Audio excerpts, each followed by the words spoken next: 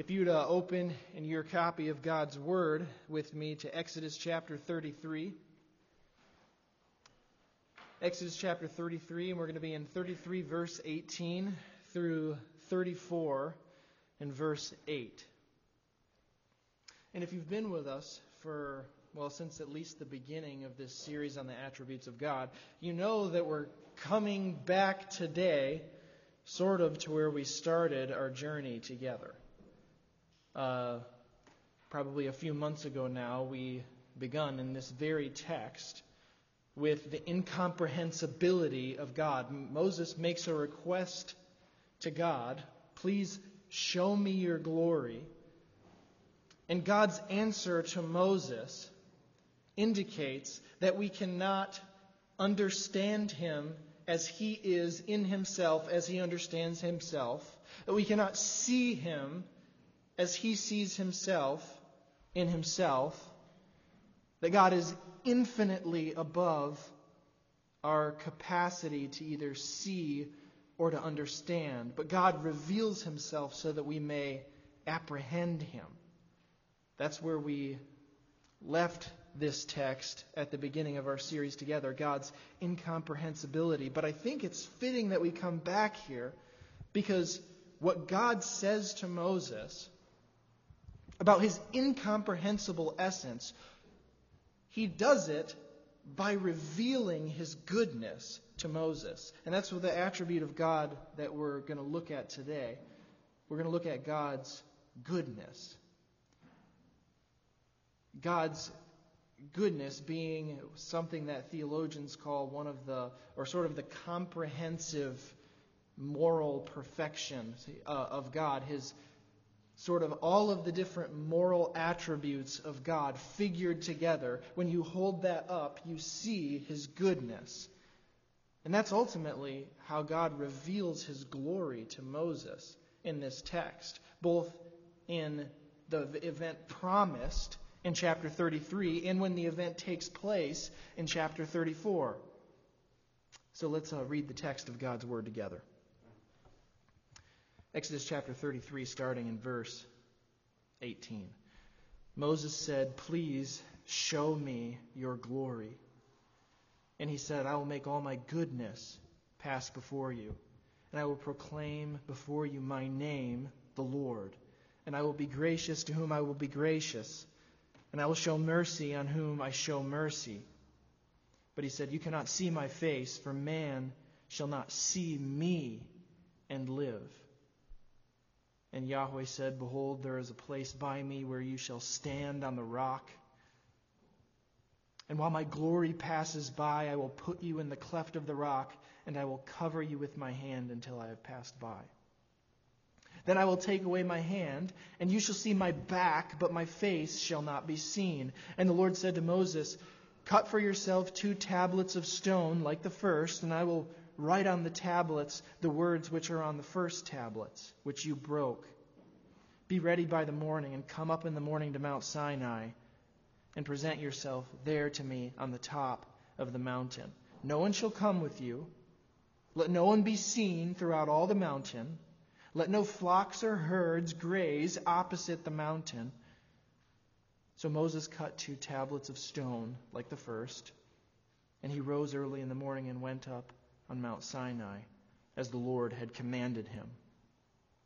And the Lord descended in the cloud and stood with him there and proclaimed the name of the Lord. The Lord passed before him and proclaimed, the Lord, or Yahweh, Yahweh, a God merciful and gracious, slow to anger and abounding in steadfast love and faithfulness, keeping steadfast love for thousands, forgiving iniquity and transgression and sin, but who will by no means clear the guilty, visiting the iniquity of the fathers on the children and on the children's children to the 3rd and the 4th generation. And Moses quickly bowed his head toward the earth and worshipped. This part is the reading of God's holy, inspired word. Let's pray. Father, we pray that as we contemplate your goodness from how you've revealed yourself in your word today, that we would see you as the inexhaustible fountain of all beauty and perfection and goodness that you are. We thank you that that fountain has overflowed on us in Christ. We pray that as we gaze at Jesus, as we see Christ for his infinite beauty and value and worth, that we would gain a deeper appreciation and a deeper awe that you are the God who truly can be called the one who is good. Holy Spirit, help us this morning. Illumine our hearts to understand your word. I pray these things in the mighty name of Jesus. Amen. So, like I said, in this text, we're brought to Moses' request to see the glory of God. The request of Moses is, please show me your glory. And he says, you can't see my glory, almost. It's as if he says that. But I will show you my goodness. And then in chapter 34, his goodness is sort of diffused or enumerated in all these different things that God says about himself. That he's merciful and gracious, slow to anger, abounding in steadfast love and faithfulness, keeping steadfast love for thousands, forgiving iniquity and transgression and sin, but who will by no means clear the guilty, visiting the iniquity of the fathers on the children and on the children's children to the third and the fourth generation. So God's love and justice have something to do with his goodness. And God's goodness has something to do with his essential glory that Moses is asking to see. But I think before we get into that, we actually have to ask ourselves, what is it that makes something good? If my wife cooks me supper, and I say, that tasted good, or that supper was good, what am I saying?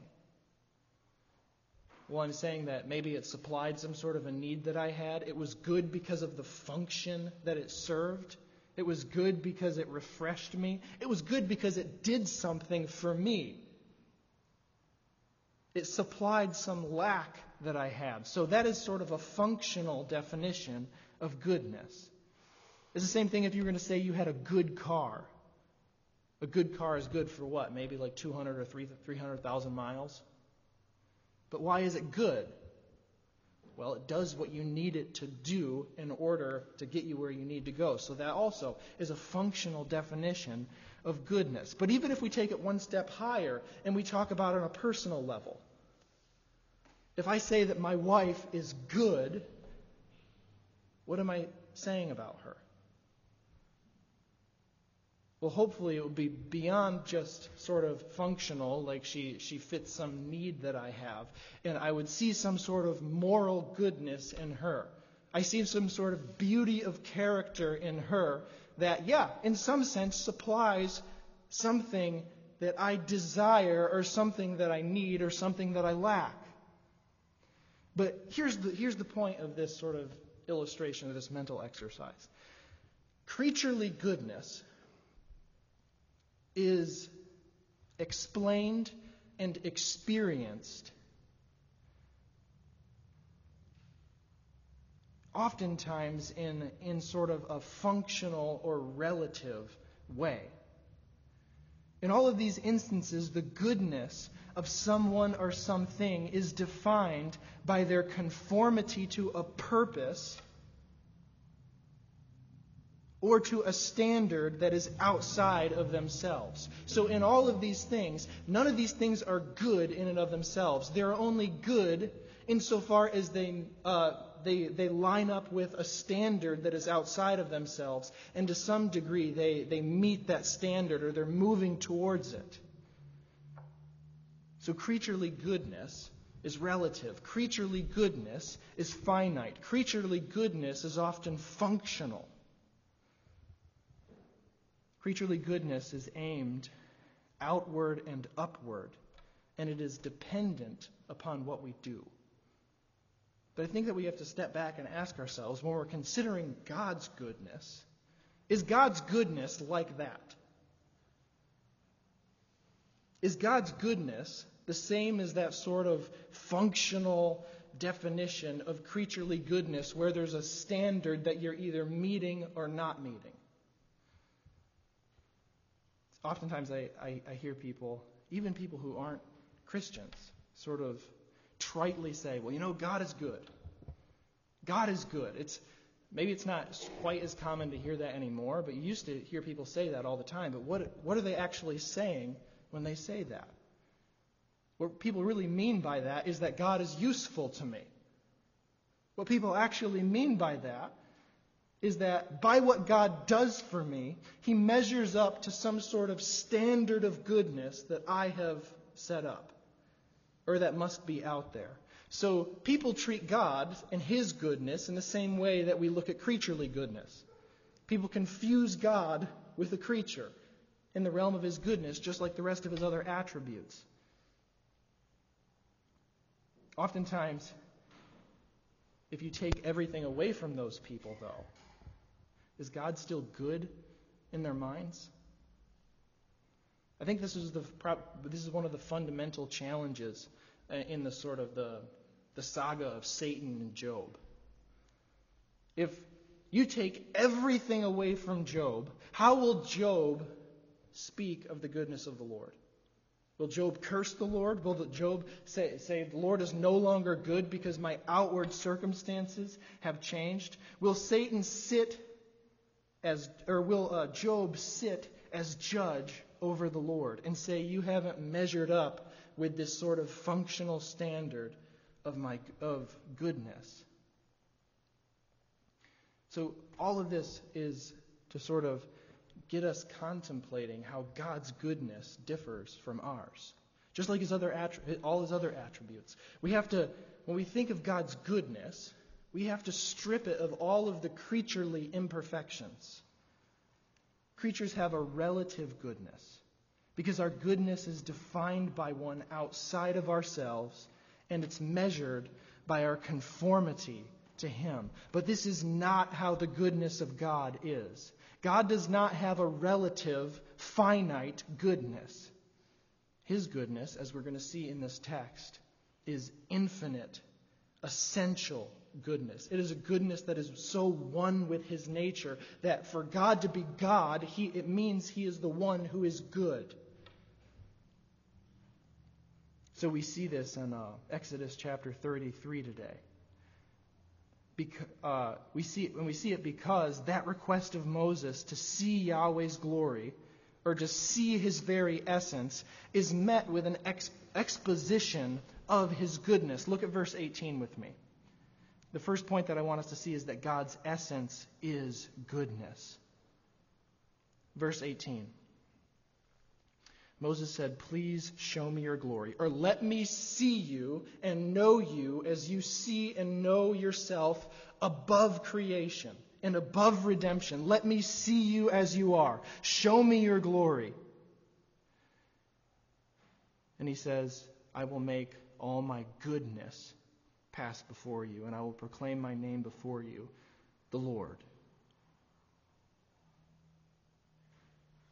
So, God will show Moses something about His essence. God will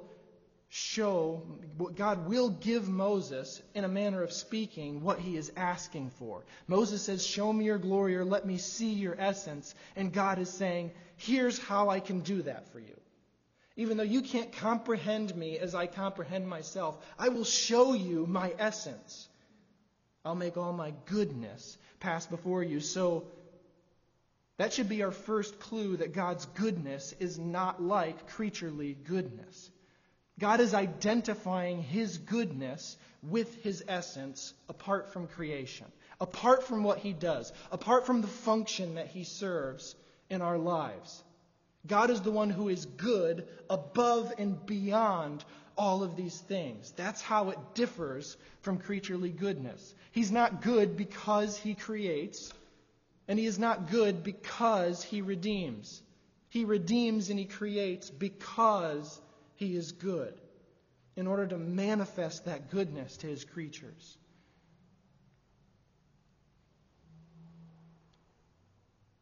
In And ultimately, his goodness is his divine glory that he will show to Moses. He isn't showing Moses something other than what Moses asks for. He's going to give Moses the sight of his glory through his goodness. But our second clue is sort of similar to it. Our second clue that God's goodness is very different from ours. Look at what Moses records in the second part of verse 19. The second part of verse 19, Moses records God's repetition to him of the divine name. So, I will make all my goodness pass before you, and I will proclaim before you my name, the Lord. Do you remember a couple months ago when I preached on Exodus chapter 3, when God reveals to Moses that he is the I am that I am, and he appears to Moses in the burning bush, what God was communicating about his own nature to Moses? As he revealed that he is the I am, which is that name, Yahweh, the name for the self-existent God, the name for the God who just is apart from creation, he reveals to Moses through that name that the one who saves Israel is the simple, self-existent, and independent God who stands in need of no creature to be who he is or to do what he does. So that should sort of factor into how we see the Lord's goodness, because he says, I will make all my goodness pass before you. And then he links his goodness with that divine name, which is the name of his transcendence. In other words, there's nothing creaturely that we can define his goodness by. Creaturely goodness depends upon a standard outside of itself for its goodness. That's the reason that creaturely goodness increases or decreases. But what the name Yahweh shows us about God's goodness is that he is goodness from himself. He is the one who just is. And the one who just is the one who is good. To be the I am means to be good.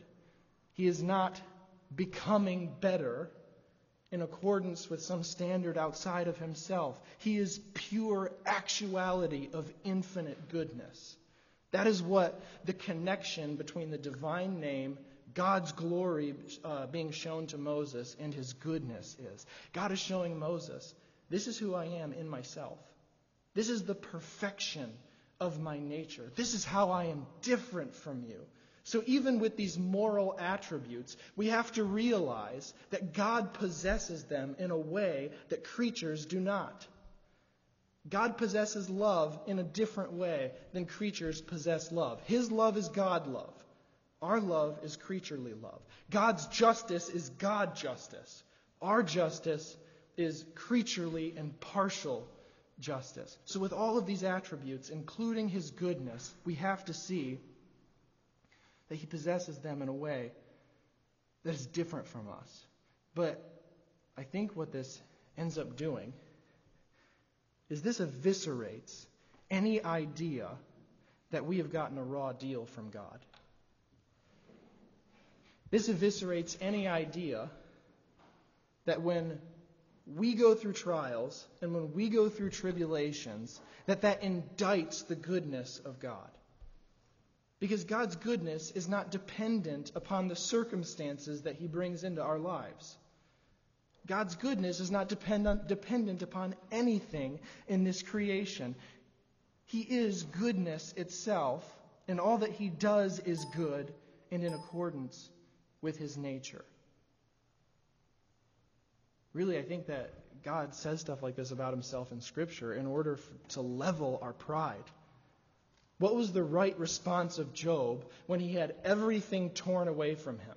Was he supposed to see that and come to the conclusion that God is not good because he's not measuring up to what I think the standard of goodness is? No, Job was supposed to realize that whatever is coming into my life is from the hand of the one who is good in himself. the one who never does anything wrong, the infinitely perfect being, beautiful in all of his attributes. So whatever comes into my life, I should humbly accept from his hand, because his goodness is not dependent upon it. It's a manifestation of his goodness. And it's the same way for those who are in Christ. Everything that God brings into your life, none of it should make you doubt his essential goodness. In fact, even the horrible things that come into your life, even the trials, even the tribulations, even persecution, even mockery, no matter what may come, we have God who is goodness in and of himself. And one of the ways that he works out his good purposes in our lives is through those things that he brings into our lives. So this eviscerates any notion that we can question the character of God. But also see in the last part of chapter 33, verse 19. So first he says he's going to make his goodness pass before him.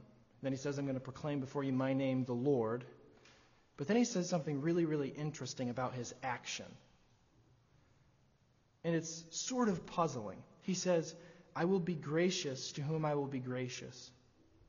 And I will show mercy on whom I show mercy. It seems like a weird thing to connect with God's goodness and his glory at that point, doesn't it?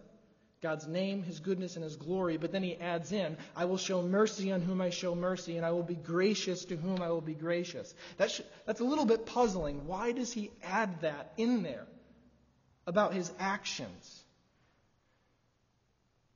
Well, I think it's to encourage Moses that in the exercise of God's mercy and his justice, all of this is an exercise of his goodness. But why is God's particular mercy to the exclusion of some, and to the exclusion of some, an expression of his goodness? Because that's what God is saying here. Paul talks about this in Romans chapter 9, verses 14 through 18. Turn there with me.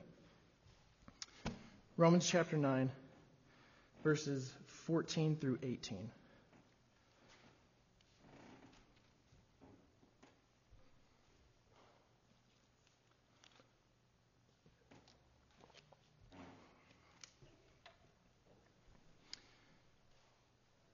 Paul actually quotes this passage when he's talking about God hardening Pharaoh's heart, when he's talking about not all Israel belonging to the true Israel, when he's talking about God's purposes of election and predestination, the fact that he has a people that he has chosen by his grace. He quotes this passage that says, I will have mercy on whom I have mercy, and compassion on whom I have compassion. Start with verse 14 with me. What shall we say then? Is there injustice on God's part? By no means, for he says to Moses, I will have mercy on whom I have mercy, and I will have compassion on whom I have compassion. So then it depends not on human will or exertion, but on God who has mercy. For the scripture says to Pharaoh, for this very purpose I have raised you up, that I might show my power in you, and that my name might be proclaimed in all the earth. So then he has mercy on whomever he wills, and he hardens whomever he wills. So what God is communicating to Moses in this passage is, I save and I damn according to my will.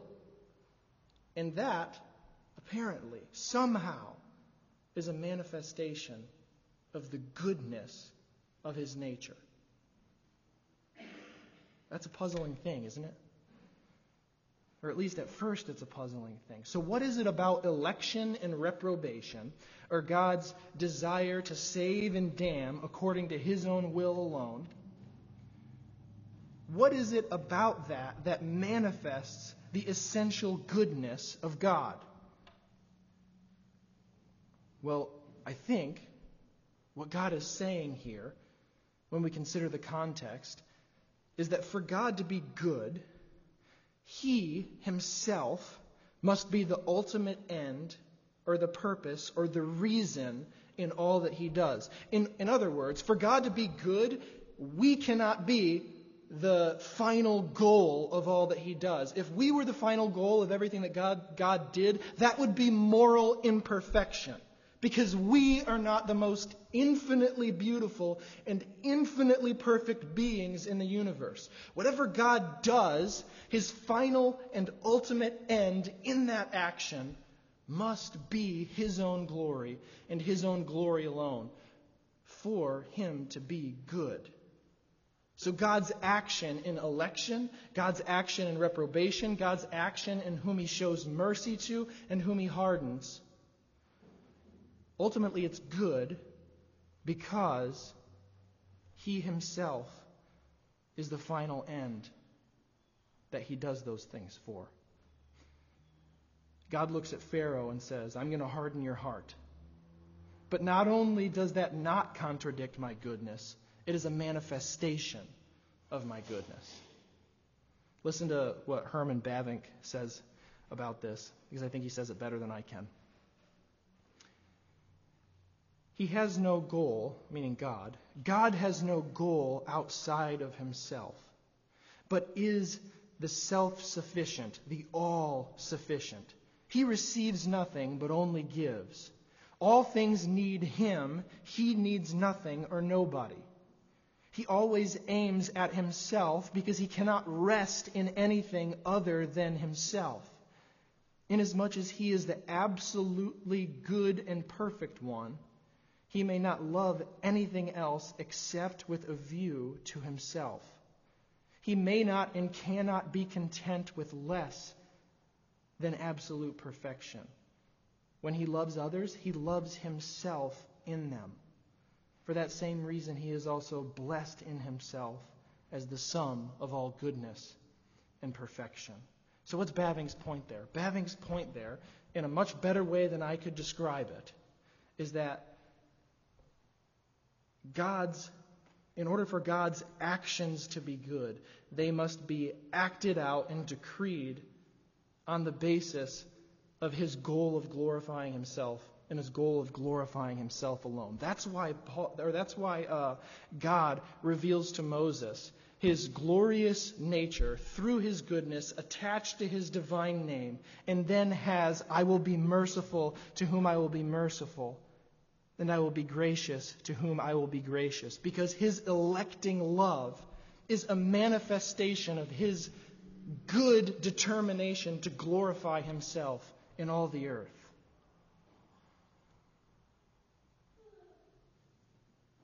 An infinitely perfect being cannot have anything other than his own perfection as his ultimate end in all that he does. I think Paul shows this in Ephesians chapter 1. Turn with me to Ephesians chapter 1. There are several statements by Paul that show that this is true.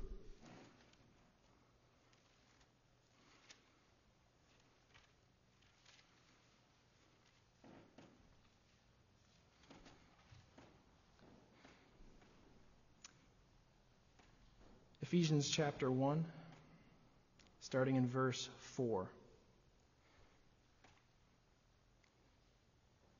Even as he chose us in him before the foundation of the world, that we should be holy and blameless before him. So this is God's choice of individuals for blessing and salvation and glory. But then look what he says in the second part of verse 4. In love, he predestined us. So that's God's, I will show mercy on whom I show mercy. For adoption to himself as sons through Jesus Christ. According to what? According to the purpose of his will. So that's the origin of his action. It isn't based on anything other than his good pleasure. And then look at what verse 6 says. What is his goal in predestinating for adoption through Jesus Christ, according with what he eternally willed in Christ before the ages began? What's his goal? To the praise of his glorious grace with which he has blessed us in the beloved.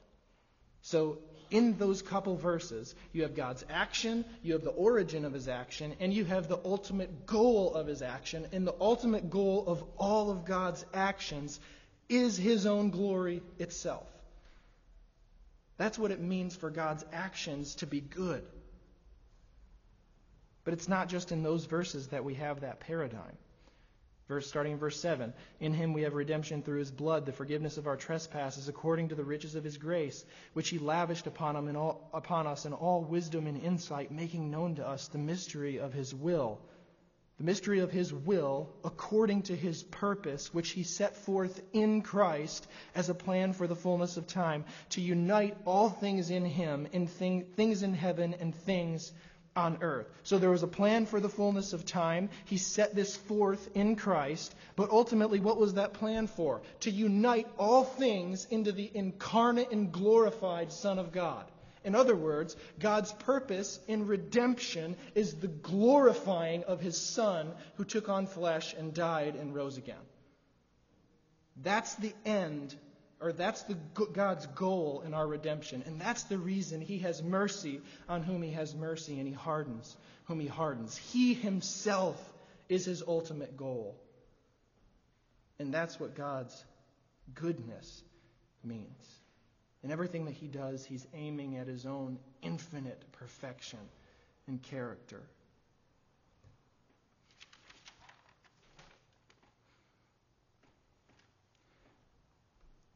It's not just in Ephesians. We won't go there, but Titus 2:4 says the same thing. The goodness and the loving kindness of God our Savior appeared. He saved us. Not by works done by us in righteousness, but by the washing of regeneration and the renewal of the Holy Spirit. We were just in Romans chapter 9, but in verses 22 and 23 we see that salvation and damnation are for the purpose of eternally unfolding the good character of God to all of creation. Actually, turn there with me back to Romans chapter 9, verses 22 through 23. I know we're backtracking, but there's something in verses 22 and 23 that I want us to see together. So we just read verses 14 through 18, where he's talking about hardening Pharaoh, raising Pharaoh up so that he might show his power in him. But then it's reinforced in a very strong way in 22 and 23. What if God, desiring to show his wrath,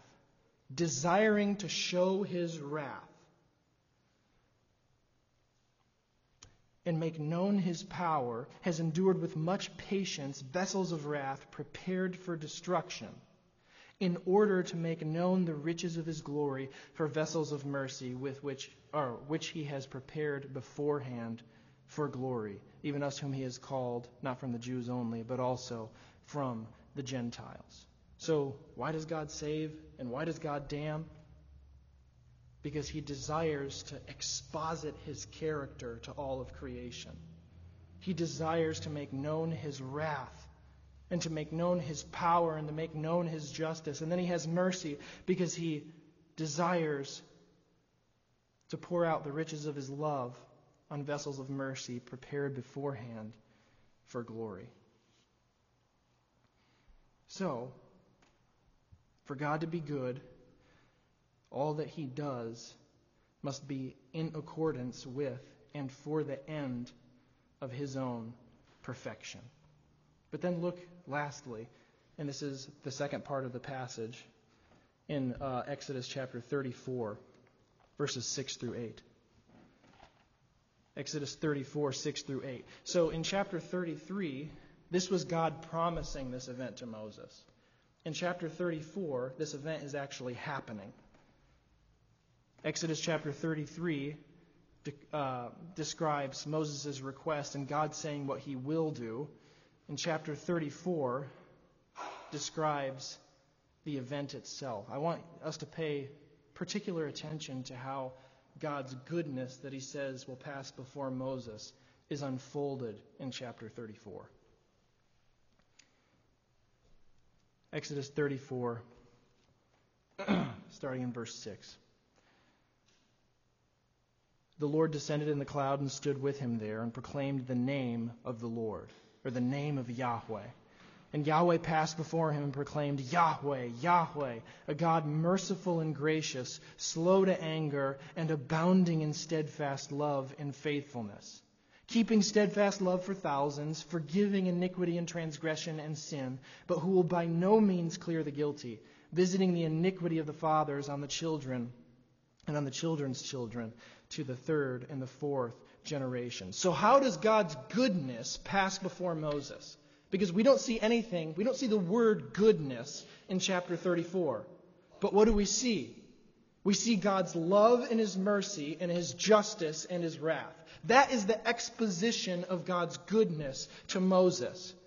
This faithful love of God and this justice will be sort of the twin truths about God that carry us through the entire storyline of the Old Testament. Think about what Pastor Calvin's been preaching through lately, about blessings and curses in the book of Deuteronomy. What is that essentially saying? He's saying, yes, I will show you my steadfast love. Yes, I will make my justice known in the history of my people as well. So this refrain about God's steadfast love, it's not hard to see how that becomes sort of the worship language of God's people. Psalm 103, verses 6 through 8. This kind of language is littered all throughout the Psalter.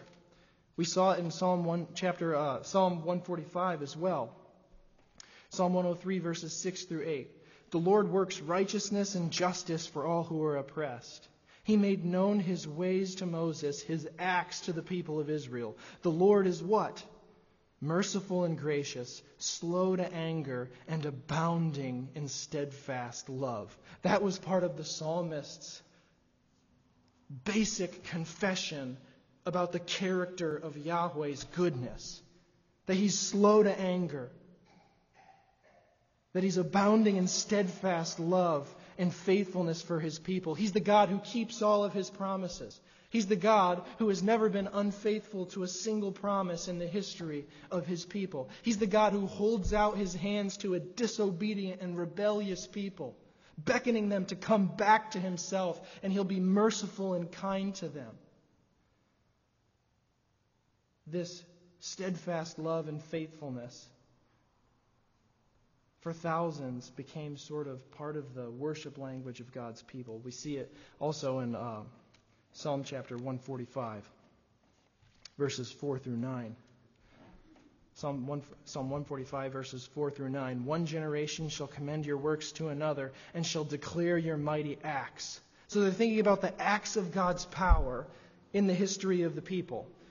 On the glorious splendor of your majesty, on your wondrous works I will meditate. They shall speak of the might of your awesome deeds, and I will declare your greatness. They shall pour forth the fame of your abundant goodness, and shall sing aloud of your righteousness. The Lord is gracious and merciful, slow to anger, abounding in steadfast love. The Lord is good to all, and His mercy is over all that He has made. So the psalmist has this category in his mind too, that the grace and the mercy of God, the steadfast love of the Lord, is a manifestation of the goodness of His character. But what does this also say? There's another side to that coin. If His judgment and His wrath is also an exposition of His goodness, what does it say about the severity that God deals with sin with?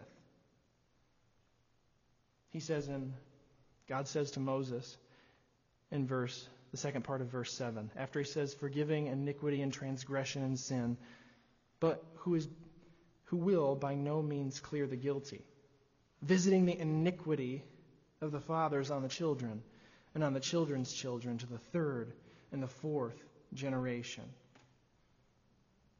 He's the God who will not overlook sin. He's the God who will deal with sin with the eternal and infinite hatred that it deserves, because sin is an affront to His goodness. Most modern evangelicals, I think, are hesitant to admit that hell itself even exists, let alone that hell is an expression of the goodness of God. You know, that should terrify us. That should give us a healthy fear of the Lord. Hell is not an injustice. Hell is what the goodness of God demands for treasonous sinners. What should terrify you about the nature of God is that it is His goodness that sends sinners to hell and that they are tormented for eternity. That is an expression of His good nature. It's not just an expression of His justice. It's not just an expression of His wrath. It's an expression of His goodness. Hell will be filled with people suffering unimaginable torment for all eternity as a holy God pours out wrath that will never be satisfied on them. And He will look at it and say, this is good. And not only that, all creation at that site will resound, God is good.